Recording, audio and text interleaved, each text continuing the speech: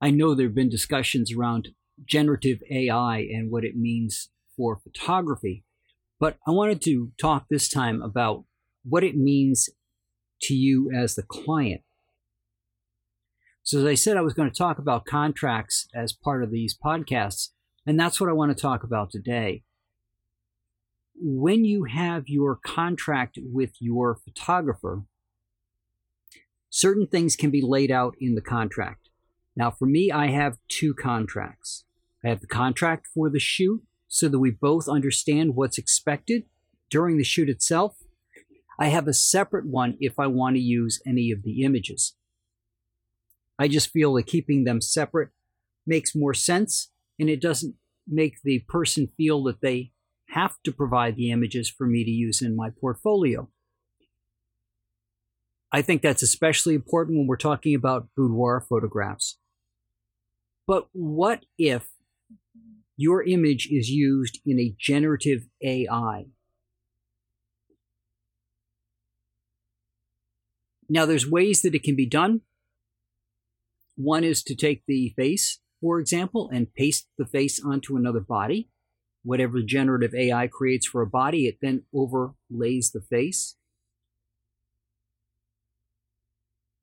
So, needless to say, I have a problem with using images without permission.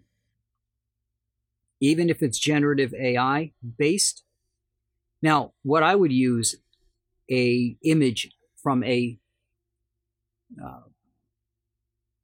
client for as far as generative AI is if I have a particular pose that they're using. I may want to use the pose where I'm not using them.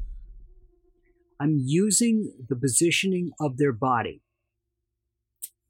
For those of you who aren't familiar with things like open pose, it takes the positioning of the body and replaces it with lines and dots.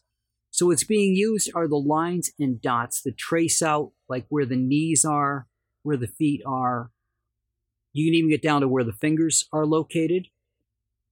And those can then be manipulated if you want to change things up a little bit. And that is using the image, but not the person. It'd be the same as if you just overlaid it with black and use the black outline of the body.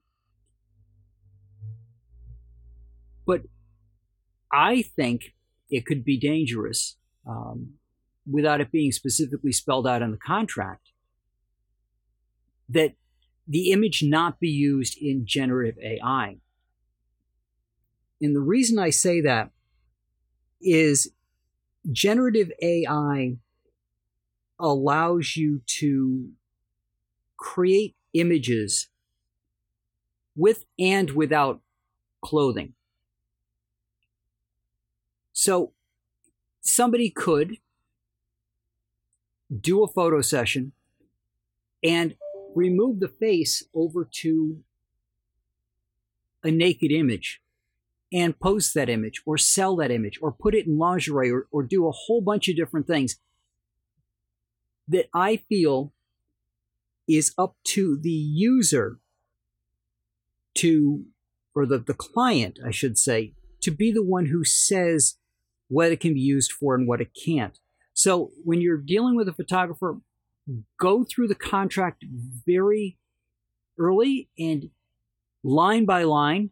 And if it doesn't say something about generative AI or what else the image could be used for, you can just say no, that they can't use your image at all. That's always an option. You do not have to surrender the rights to your image and how it's used, I should say, to anyone just because you're having a photo session done. But if you get a contract and the contract talks about how they're going to use it on their portfolio, for example, make sure that there's a clause in there about what can be done with generative AI and what else can your image be used for. I think it's very important that you make sure that that is clearly defined in whatever contract you sign. And that's what I got for you this time. I'll talk to you guys about generative AI from the photographer standpoint next time.